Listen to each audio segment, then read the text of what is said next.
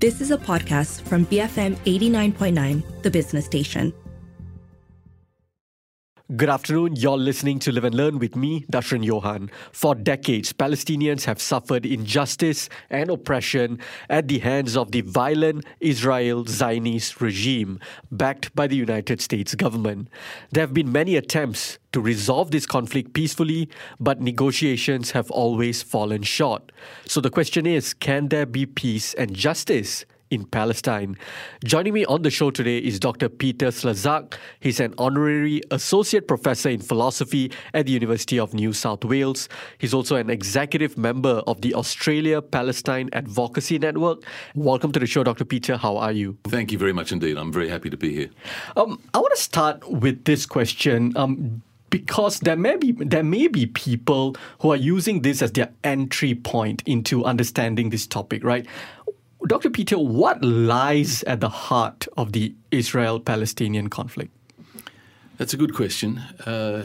Currently, the heart of it is the Israeli occupation of Palestine. It's in a military occupation in the West Bank.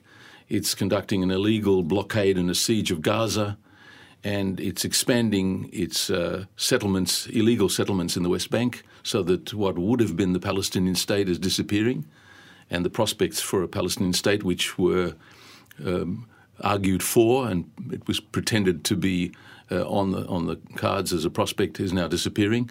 So that's the heart of it, that what might have been a Palestinian state is now looking very unlikely. Talk to me about the injustices and the oppression faced on a day-to-day basis by the people of Palestine. Well, I have to say, of course, it didn't begin recently. In fact, I'm giving talks where I point out that the history of the Palestine conflict and the crisis began in 1917, and it was the intention then very clearly of the Zionists to take over all of historic Palestine. That's not admitted too often, especially by the proponents of Israel and the Zionists, who pretended for many years that there was always some prospect for a two-state solution. The reality is it was never intended. It's not difficult to see if you read the quotes. They were much more honest, in fact. The earlier leaders of the Zionist movement and the leaders of the State of Israel, they were actually very explicit. They've kind of disguised that in the meantime, where they pretended that they were in favour of a two-state solution. Many people don't even know that Benjamin Netanyahu's party, the Likud party, who's coming back into power, it's explicit in its charter that there will be no Palestinian state between the River Jordan and the sea. So the whole idea that there was any real serious intention to have a Palestinian state was a kind of fraud. But more directly, you asked about the extent of the oppression. It's been recently the case that 3 international human rights organizations have declared Israel an apartheid state. Right. Included among those, of course, was Amnesty International, the most prestigious human rights groups, Human Rights Watch, and not least Israel's own B'Tselem human rights organization. They described the Israeli regime as a regime of Jewish supremacy. Very strong words. But it has to be pointed out, before I go into some perhaps of the details, it's in a way a bit misleading even to say that it's apartheid, because the State of Israel itself, contrary to all of the protestations of its defenders, Israel itself proper, so to speak, behind the 1948, they call it Palestine 48. That's an apartheid state. There are 50 or 60 laws on the books set out by the human rights organization Adalah in Haifa that are discriminating. And in fact, Israel declared itself the nation state of the Jewish people in 2018 as a kind of a constitutional law. So that's no doubt. But the important point is the West Bank is worse than apartheid. Right. It's a military occupation which is brutal. There are 3 areas, but in fact Israel controls everything. It goes indiscriminately into the Palestinian Authority-controlled areas, shoots people, unarmed civilians. So that's a brutal military occupation. They're demolishing houses. They're pushing people off their land. And Gaza is even worse still. So the idea that there's apartheid is a little bit sort of whitewashing the realities. Gaza is the most savage, brutal siege and blockade. The water is undrinkable. The electricity is hardly on for a few hours. Unemployment is huge. So it's a major human rights violation. Absolutely. It's illegal against international law, and the world does nothing. I mean, the fact is that this blockade is a crime. And it's not surprising that, in fact, the surprising thing is the Palestinians don't react more than they do, because when they do make some protest, there's some outrage about how terrible they are, but they are suffering under immense cruelty. People often paint the Israel-Palestinian conflict, or should I say the violent oppression by Zionists onto Palestinian people. People often paint it as something that is purely racial or religious in nature. But when we actually look at regional powers involved, Middle Eastern countries like Saudi and Egypt also play a role in the oppression of Palestinians. Would you say that this is more about capitalist and imperialist powers trying to maintain the status quo? Well, in a way, that's right. I mean, it's certainly not about religion. People, some of even these more informed, intelligent, educated authors would like to present the Middle East conflict in particular, and Israel-Palestine, as a conflict of fundamentalist religion. It's not at all. In fact, before the founding of the State of Israel, the Palestinians, the Jews and the Muslims, they got on fine. People who lived through that will tell you how they were neighbours and lived well together. It's certainly not about religion. Firstly, a significant proportion of the Palestinians are not Muslims, they're Christians. Bethlehem is suffering as a Christian centre under the same occupation. No, the reality is it's about land. It's about the ambitions of the Zionists to take over the land of the ancestral home of the Palestinians. And that's a struggle for rights and autonomy and self-determination. And so that has nothing to do with religion. Now, of course, you mentioned the big powers. From the beginning, as I keep mentioning, the British, I mean, first it was the Ottomans and the Zionists then appealed to the British. It's an extraordinary story that the British basically betrayed the Arabs at the time. Sharif Hussein of Mecca was lied to about the fact that the British, in return for rising up to overthrow the Arab revolt against the Ottomans, they were promised Sharif Hussein the whole of the Arabian Peninsula. They lied. The British lied to him. They gave Palestine to the European Jews with the Balfour Declaration. That's important to mention because that's been the ongoing problem. And in fact, it's shocking and surprising, the explicit contempt with which Balfour spoke of the people who lived there, the Arabs who owned and lived in that land, and how they simply dismissed their rights and their entitlement to their own land. So that was the beginning, but that's the same story ever since. Right. And now, of course, the United States is the power which holds the entire regime really at ransom in a way. I mean, $3.8 billion a year to the State of Israel. In the United States, the power is enormous in influencing the government, the Israel lobby. And in the United Nations, the Security Council, America has a veto over every resolution that is in favour of the human rights and self-determination of the Palestinians. So it's a very grim. And I have to say, the Arab states have been not supporting Palestine. Right.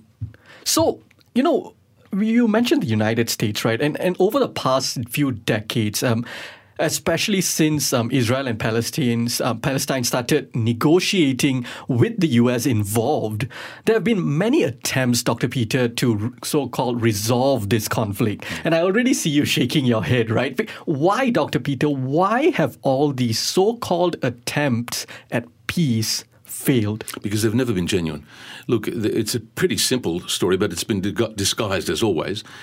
To put it simply, the peace process has been a fraud. It's been managed by the United States as the so-called independent broker, but of course the famous American Palestinian scholar at Columbia University, Rashid Khalidi, wrote a book which sums it up. They weren't brokers of a peace negotiation, they were brokers of deceit. That's his title. And the fact is that it was engineered always to fail. To go back, for example, to the most significant, perhaps, so-called peace process, the Oslo in 1993, where there was the famous photograph of Yasser Arafat shaking the hands with Isaac Rabin. That was the big tragedy that led to the current mess because, in fact, to quote Edward Said, the great Palestinian scholar, actually also from Columbia University, right, where I had been a student, he wrote immediately afterwards, like within days, he had an essay called The Morning After, and he said this was a betrayal.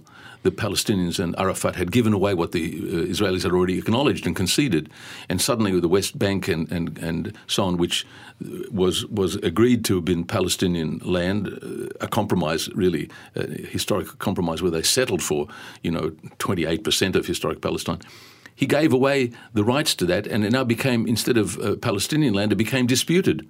So now, and there's a whole list of things which Edward Said pointed to. And if you look at now the map, such as it is, of the West Bank, it's this patchwork of bantustans, of enclaves. Right. And the whole of the eastern area, the Jordan Valley, is under complete Israeli control. There are joint control. But even Ramallah and the main centres of Palestinian control, the Israeli army comes in and out freely. So the idea that there's a viable state there is really gone. And this is a result of Oslo. These are the arrangements which were signed off by Arafat. So the peace process has always been a fraud. You can read about, for example, Camp David and several of these so-called peace negotiations. Insiders have often written about it. There's one or two. It was deliberately intended to fail. So that's because partly the Americans were running it. And it's a very sad story, because the rhetoric in the West is always, and I have to say, it's so uncritically accepted that the rejectionist side was always the Palestinians. This is a terrible lie. The fact is that Yasser Arafat in 1988 and other occasions had accepted the existence of the State of Israel, which is a significant compromise, really, under the circumstances where they now have taken all of historical Palestine. Right. And so the rejectionist has never been the Palestinians, but this requires a little bit of homework to check the actual record as opposed to the public rhetoric and the propaganda which we get in the mainstream, especially in the West, in Australia and America. The truth is not hard to find, but we're not helped by the way in which the propaganda machinery works. For those who may not understand, Dr. Peter, why is the United States in support of Israel when many parts of the world, apart from US and its allies, many parts of the world understand that Palestinians are the victims here, including countries like Malaysia?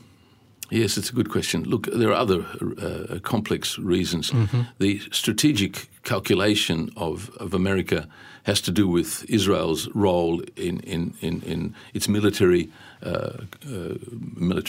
arms industry and its security industry. It manufactures all sorts of security technologies which are spread around the world. America gives $3.8 billion in aid, and it's like this aircraft carrier that's moored in the Middle East. So it has some kind of military strategic importance in the Middle East. So America makes some calculation that this has been in its interests.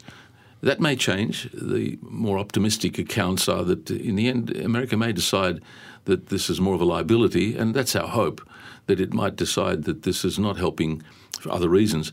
The pressure for activists around the world has to be on America, because that's, I think, the key. They hold the key to the ongoing crisis. It's not going to come out of Israel, I have to say. Right.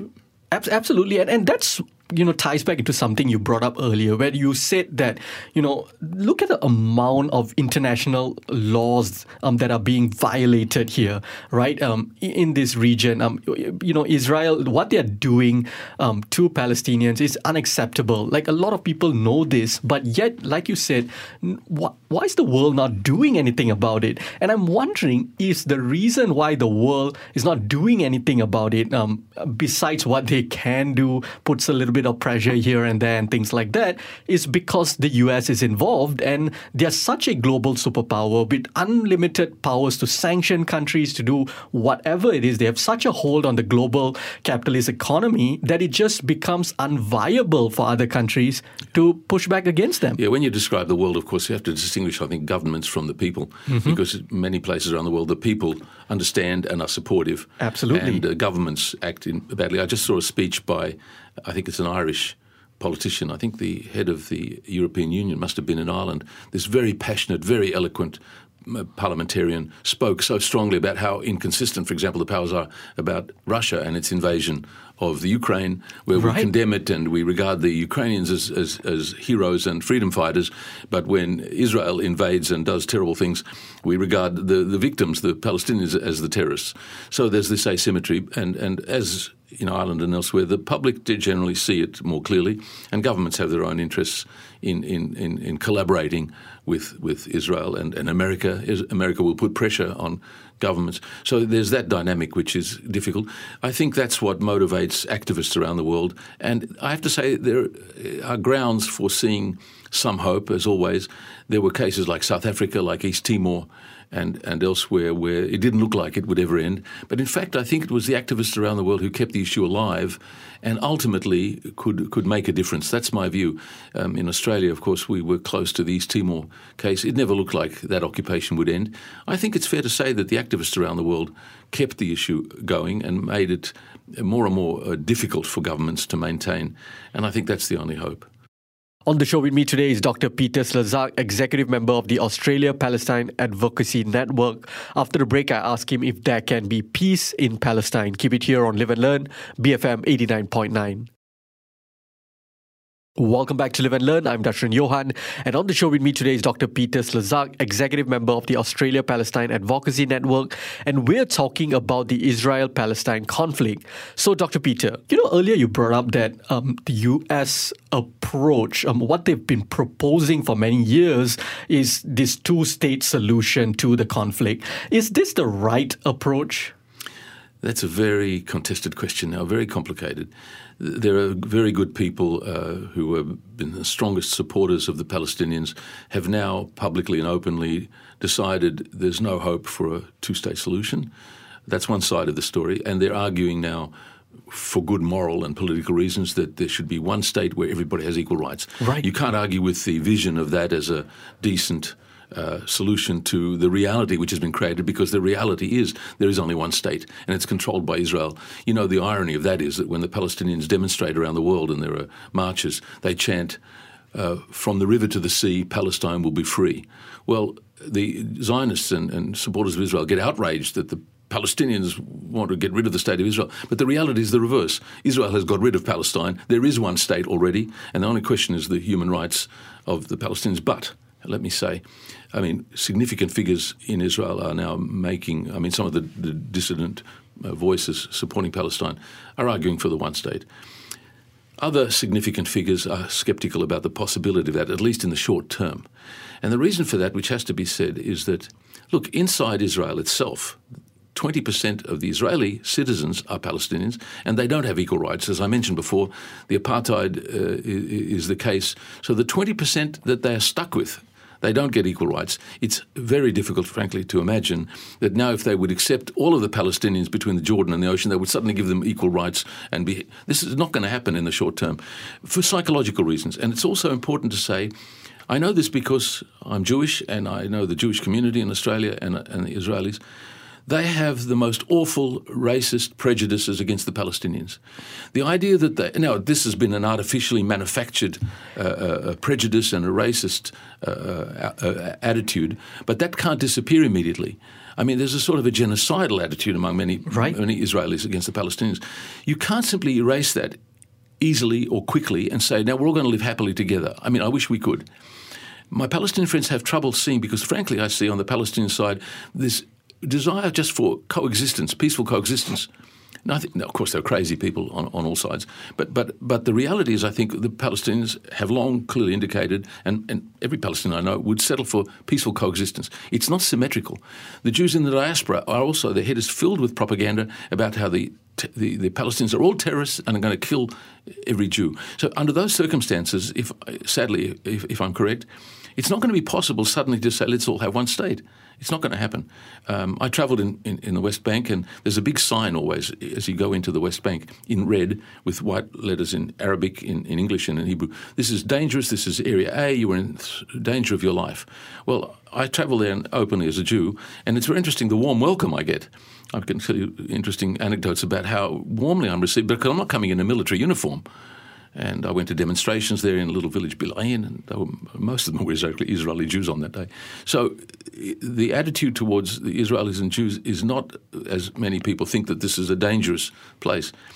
That's the main, I think, obstacle to making one state. I think in the longer term, if one could settle for some kind of coexistence of the two states and moving towards some sort of binational arrangement in the longer term, that would be the way to go. But to generate goodwill and some sort of coexistence, that's my sense. The other thing to say is that leading scholars, who I respect enormously, Noam Chomsky and Norman Finkelstein, who are some of the most important commentators on this, they say similar things, that one can't simply make the state of Israel disappear because, I mean, like any state, I don't know if they have a right to exist exactly, but they exist, and they have an expectation. They can't undo what's already been done. History, sadly. Right. I mean, frankly, if you could rewrite this movie and go back and rerun the story, as I mentioned from the Balfour Declaration, the state of Israel shouldn't have happened.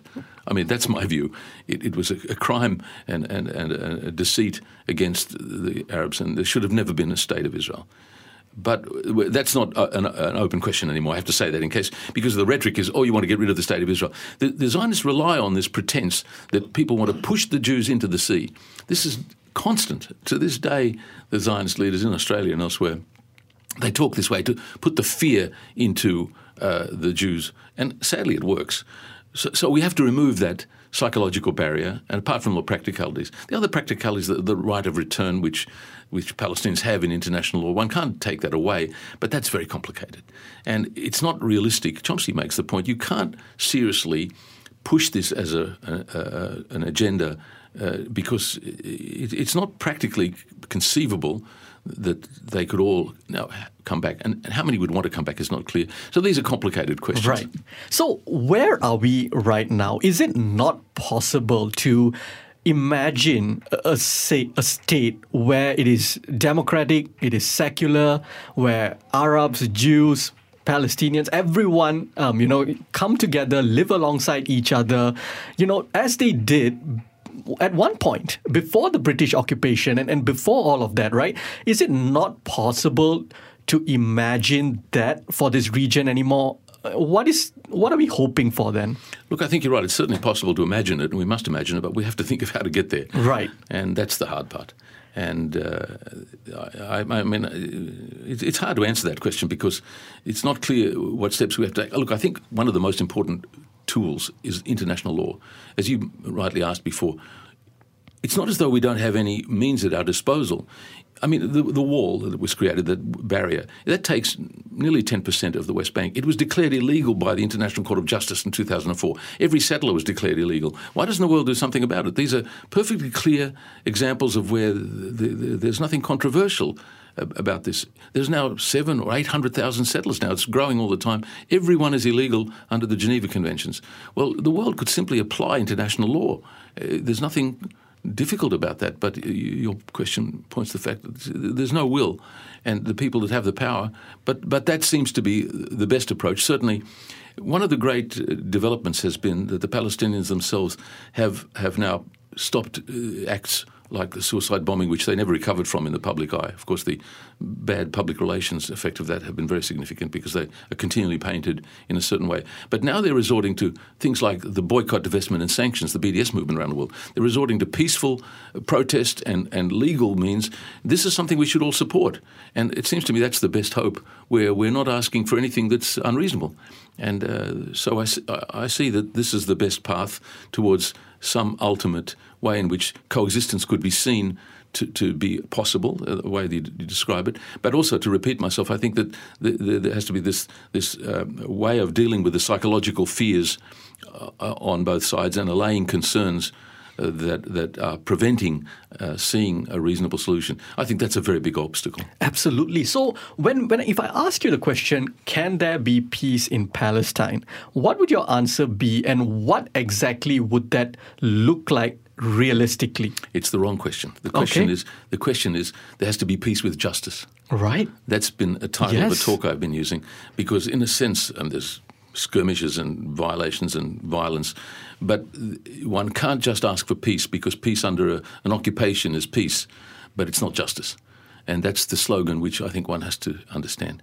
And it's the injustice which is rightly the concern that the Palestinians are appealing for, as did all of these movements around the world in Northern Ireland or in South Africa and in East Timor. So we have to hold before us the ambition to establish a just solution.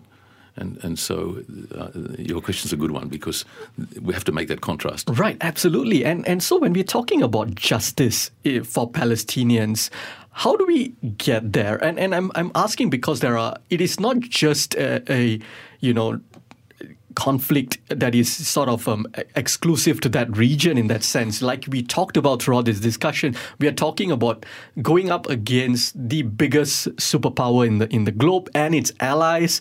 Are we talking about pushing back hard against the U.S.? Are we talking about, working class people, in an international proletariat revolution? What are we talking about here? And does it require the people of the United States to start pushing back against neoliberals, against the far right, and have a more working class run government, a government that is anti-war?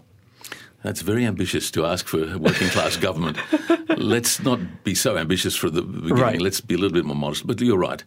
Look, I think one part of the answer to your question is that the working classes, or just the public generally, have to be better informed. Right. And it's very hard to be well informed. So social media are very helpful, although there's a lot of rubbish on social media. So one has to be selective, and it's hard to know what to talk about. One factor which I could mention, I should perhaps say, there are signs of shift for this reason in America, where I think it's very important. The Jewish community in America are changing in ways that I think is very significant. The Jewish community in America have been very Zionist, since 1967 especially, where they've been very enthusiastic about the state of Israel. But it's changing. And the reason was captured in a book titled by Norman Finkelstein many years ago now, called They Know Too Much. American Jews are Democrat voters, and they're very progressive, as they say, on everything except Palestine. They were at the forefront, actually, of the civil rights movement for the blacks, and they're educated and sophisticated, and now they are finding out, which they didn't know, and still perhaps don't know much, of how bad it is.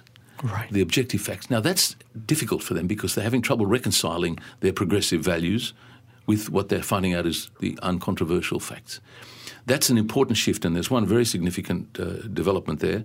One of the leading liberal Zionist figures, who is a significant Jew and an academic and a commentator, is Peter Beinart.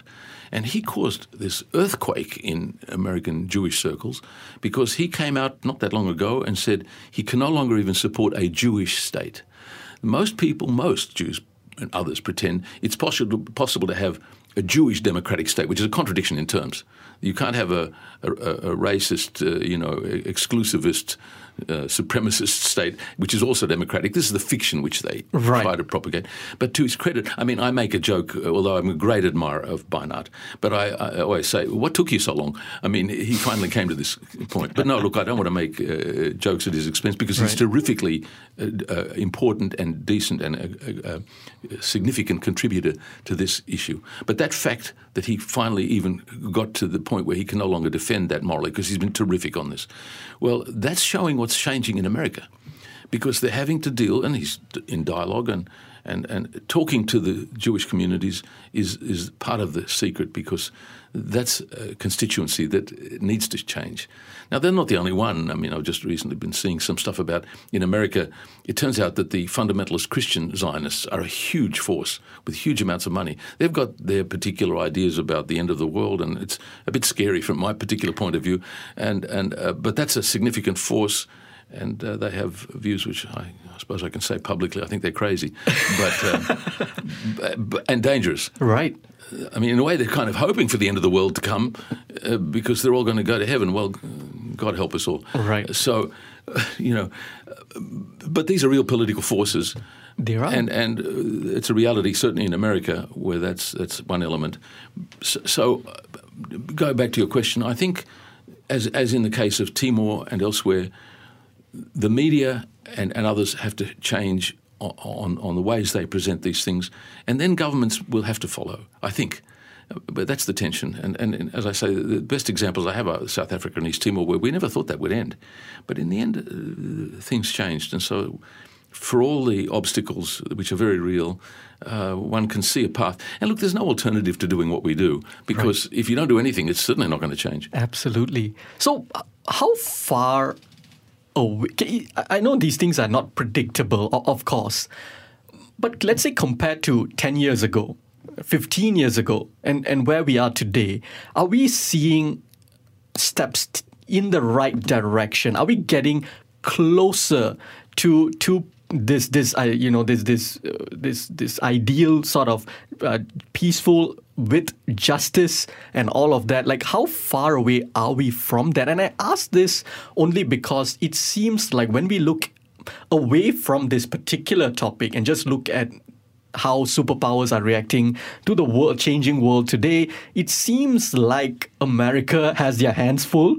And it seems like a lot of other aspects where they had complete control over, they're starting to lose that control bit by bit. We're seeing more and more countries push back against the US for their sanctions against Cuba, for example.